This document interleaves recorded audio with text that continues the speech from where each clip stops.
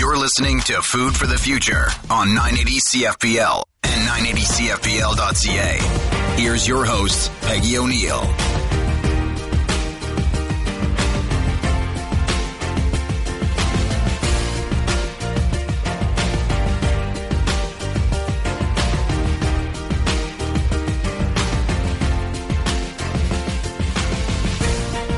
I'm Peggy O'Neill, home economist and host of Food for the Future.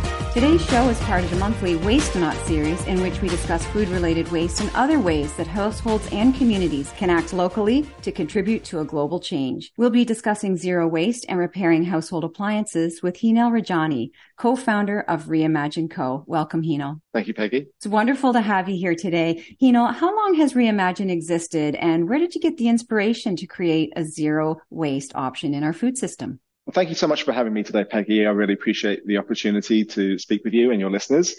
Reimagine opened in the summer of 2018, and it opened initially as a pop-up shop. It was a 3-month pop-up, open 3 half days a week, started by myself and my wife, Kara, and a few other friends in the community. And the idea for it really came from our own personal journey. And so I'm not from Canada. I'm from England. You might have guessed from the accent. My wife and I, Kara's from here. We met in 2012, finally moved to Canada in 2017. And it was a bit of a culture shock for me. So one thing soon after moving to Canada that I saw was there was this statistic I saw, and it really shook me up. And the statistic is that Canadians generate more garbage per person per year than any other country in the world. And I was shocked by this, because I thought moving to Canada, I was pretty excited about this country. It's a beautiful country. We think of ourselves as being socially progressive, maybe in touch with nature, but actually we're generating more garbage per person than any country in the world. And once I heard this stat, I started seeing it everywhere. We started seeing the waste in our everyday lives, all the black bags and blue boxes that go out every week, and that trash all goes somewhere. Becoming aware of this, we thought maybe we can't make an impact on the scale of the whole country's problems, but we can make a change in our own lives. And so we made a decision to start living a package-free lifestyle, a zero-waste lifestyle ourselves in our own household, which was difficult because there was no place to go to get these items to package-free, or no place to even learn about this stuff here in London. We wondered, are we the only people who are thinking about this in this way, that have this challenge and want to do something about it? So we called a meeting, we held a workshop on Zero Waste 101, how to live package free. And then, we saw 50 people came to that workshop, and we thought, oh, wow, it's not just us. There's other people who are struggling with this. And, it's thanks to the London Environmental Network that connected us with all these other people who were interested. And then we held another workshop, 50 people came. And so the idea came from that is like, okay, maybe there is something here. And maybe what if we could create a space where people in London could come together and learn about how to live more sustainably, share ideas, share tips. And then the idea was that we would have this pop-up shop that would kind of help sustain, not just provide some of these items, a place where you can refill your shampoo and cleaning supplies and buy reusable straws and travel cutlery and things like that. And so it was initially supposed to be like a pop-up store, which we were able to do with some support from the city through their neighborhood decision-making program. And then it kind of grew from there and became popular, became 5 days a week, a full-time thing. It was really focusing on reusable, refillable bathroom and cleaning supplies and lunch items, things like that. We weren't offering any kind of food items there, because that's a lot more work to do. You need equipment, refrigerators and things, but also health and safety inspections, and just a lot more complexity with dealing with food. But that was always our dream. And we went on a road trip to Montreal. We went to see some friends in Ottawa, and then we went on to Montreal and visited these package-free grocery stores there. And we thought, well, if they can do that there, why can't we do this at home? And so we got inspired by that, and we started making plans to open a grocery store, package-free grocery store. So we found this perfect location in downtown London, 206 Piccadilly Street. And then the pandemic hit. And so we were forced to shut that down and move to an online only model, but we were already committed to this new building. So we went to our community and asked for their help, and we ran a crowdfunding campaign 6 months into the pandemic, and we were just overwhelmed with the response from the community. It was absolutely amazing. We had 860 something donors and like over $88,000 raised in just in just a few weeks in this crowdfunding campaign. So the title Reimagining, we're reimagining. And I think what's so cool about what you just said, Hinal, is that you saw some change. We hear believe Gandhi said it, you be the change you want to see in the world. And so you and your wife saw some changes you wanted to see in the world, decided to take action on it, and found there were other like-minded people who really wanted to do it as well. This incredible story of crowdfunding to build some capital to help you keep it going. What a story of community and action, and what is possible in terms of being able to reinvent things that we want to change. So cool. Was there anything further you wanted to say about the way you kickstarted the zero waste business? Because it really is great and it's inspirational for others that might be thinking about trying to make some change somewhere in the food chain. Yeah, I would just say that there is a wonderfully supportive ecosystem here in London for environmental action and also for social entrepreneurship in general. I really think it's a wonderful place if you have an idea or even the seed of an idea and you have a bit of motivation to see it through. There are so many resources, so many wonderful people. If anyone listening has an idea or something they're passionate about, feel free to reach out to me or to reach out to the London Environmental Network. See, right now the network has this environmental action incubator program. You can get funding for projects. That there's lots of other kind of incubation and mentorship. Amazing. So they can find how to get a hold of you through the website at Reimagine Co. or the London Environmental Network. And as you said, social entrepreneurship, just places to pitch ideas, meet other people. So that's really generous of you. Thank you so much for that. So that was the startup of Reimagine Co. And so you had this dream and you actually started it during a really tough time. You had hoped for some benefits, obviously, in envisioning and reimagining this offering in the food supply chain. But did you realize some of the benefits? What are some of the things that came true that you had hoped for? We enabled Londoners to reduce their waste on a day-to-day basis. I know we've had, tens of thousands of containers that have been saved from the landfill because of the existence of this store. And I think also it's not just about the direct impact that we have had through products that we've been selling package free, but it's also helping people to think in different ways and reimagine their relationship with food, whether that is, people now starting to grow things at home. A big part of what we're about as well is not just the store, but like I said, the intention was initially the workshop space. It's how do we learn together? And we've had workshops on composting, several workshops on composting, on urban agriculture, on pollinator pathways, on foraging. So many things that can help people think about food in different ways.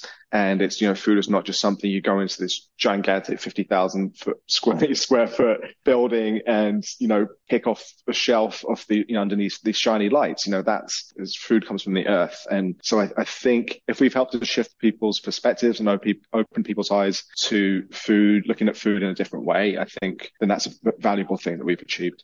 Very valuable, especially now when we're all looking for meaning and connection and rediscovery of nature and food being part of the human experience and the creative contribution that we all have, whether that's connecting with other like-minded individuals, finding our community, really, really important. So we've talked about the zero waste grocery options, but you've done some other really cool things at Reimagine Co. And one of them is you've introduced the Thing Library. And can you tell us about the Thing Library at Reimagine Co.? Yes, the Thing Library opened in April of 2022, so it's pretty new. And this idea has been around for some years, and there's thousands of them around the world, but there's not one in London. There's a big one in Toronto, one in Guelph, one in Kitchener, Waterloo, lots of other cities. But so the idea is that where a library is a place that you can borrow books, a Thing Library is a place where you can borrow things. So it's such a simple concept because we all have things at home that we don't use very often. So we all have that and gathering dust in our basements or our kitchens or wherever it may be. So why not have a place where you can borrow these kinds of items? But what we have in our Thing Library here in London, here at Reimagine, is a mix of tools, so hand tools, and then power tools, a lot of gardening tools, then also lots of kitchen equipment, so that you might want to use just occasionally, like a big mixer or bread maker or like a really fancy food processor, but then also things for events and recreation, so like camping gear, or if you want to have a community event or a party in your backyard and you want to borrow 30 chairs and plates and cutlery and stuff, you can borrow that from the Thing Library. That's amazing. It really is an innovative way. We think of waste as something that is disposed of, but the lack of utilization, they're wasted in the way that they are not used, not that they're disposed of. Really, really, really interesting. And then to the point of small equipment repairs and really reimagining what we can do with small equipment, Reimagine also runs a repair cafe where I thought it was genius, not just the idea that let's repair some of our small appliances instead of buying new ones or getting rid of them and adding them to either landfill, but also that people are helping other people repair the small household appliances. So they see themselves as part of the repair process. Where did this idea come from? And can you tell us more about how the Repair Cafe works? Yes, the repair cafe, again, it's something that's not our idea. It's something we borrowed. There's hundreds and hundreds of them. Like I think on the official Repair Cafe website, there's almost 2,000 repair cafes around the world. It's a very simple concept is that you bring your broken items to our event and there are volunteers in the community who help you fix your things. And it's such a simple concept, but it's something that as a society, we've largely forgotten how to fix things. We're used to buying things, they break, we throw them away, we buy a new one. And even if we want to repair them, we can't for many different reasons. Either it's too expensive or it voids the warranty or you can't find the parts or you don't have the skills. Or if you can find someone, a professional to fix it, it's going to cost hundreds of dollars. So there's so many reasons that things are not fixed and so many things go to landfill, which would be perfectly usable. So you can bring a broken curling irons or toaster oven or a pair of pants that needs hemming or a shirt that's got a rip in it. And the fixers, we've got a wonderful, amazing community of about 20 different fixers and normally to an event, maybe about 8 or 10 or 12 of them will show up depending on the month. And there's, more fixers coming on board all the time. If anyone wants to join, it's a great fun event. There's one coming up in February, on February the 15th, and then on March 22nd. So the first February one is at the Beacott Public Library and the March one is at the Sherwood Public Library. So we were holding them initially only at Reimagine, but now we're going around the city to different locations, which I'm really excited about. Encourage anyone to come along. It's completely free to sign up. You can bring your kids. It's a family-friendly event. All the fixers do this completely voluntarily. People have developed these skills over time and want to share them with the world. It's just a really beautiful thing of community coming together and helping one another, preventing waste and also empowering people as much as possible. The person bringing the broken item is the one who does the repair and learns how to do that themselves. You said it's a beautiful thing, and I couldn't agree more. Really, it really has it all. Renewal, reimagining, community. So the Repair Cafe, lots of information about that on the Reimagine Co. website. And definitely don't miss the ones coming up in February and March. Thank you so much. And after the break, we'll talk further with Hidal Rajani, co-founder of Reimagine, about the social benefits of adopting a zero-waste approach in family kitchens.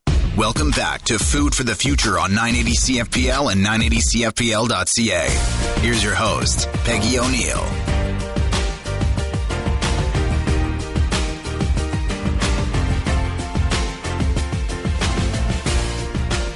I'm Peggy O'Neill, home economist and host of Food for the Future. We're speaking with Hidal Rajani from Reimagine about the environmental and social benefits of zero-waste household kitchens. Hidal, you founded the Reimagine Institute for Community Sustainability, and this initiative has an incredible vision, a world where humans live in peace and harmony with each other and with nature.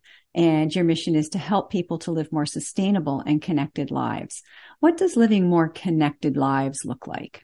Living more connected lives means a couple of different things for me. It means more connection with yourself, self-awareness and presence, connection with the earth, recognizing that we're a part of the earth and the earth is a part of us. It's not something to exploit or use. It means connection with other beings. It means recognizing that we are all interconnected. We have this myth or this vision that we humans are independent, but we're not. We're dependent on one another. We're communal, societal, social creatures. We're not just individuals. No person is an island.